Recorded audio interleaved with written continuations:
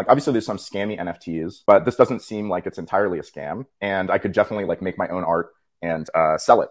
So I started looking into making NFTs on Ethereum. But ultimately, what I found just made me decide that I could not feel good about making and selling NFTs on Ethereum. Ethereum has a very centralized development process where a relatively small number of people are able to push through frequent hard forking changes to the chain.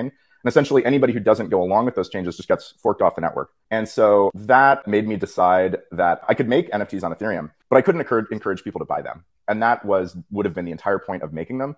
And so I basically decided, okay, like I guess I have to figure out a way to make NFTs on Bitcoin. And I came up with the scheme that now is called Ordinals.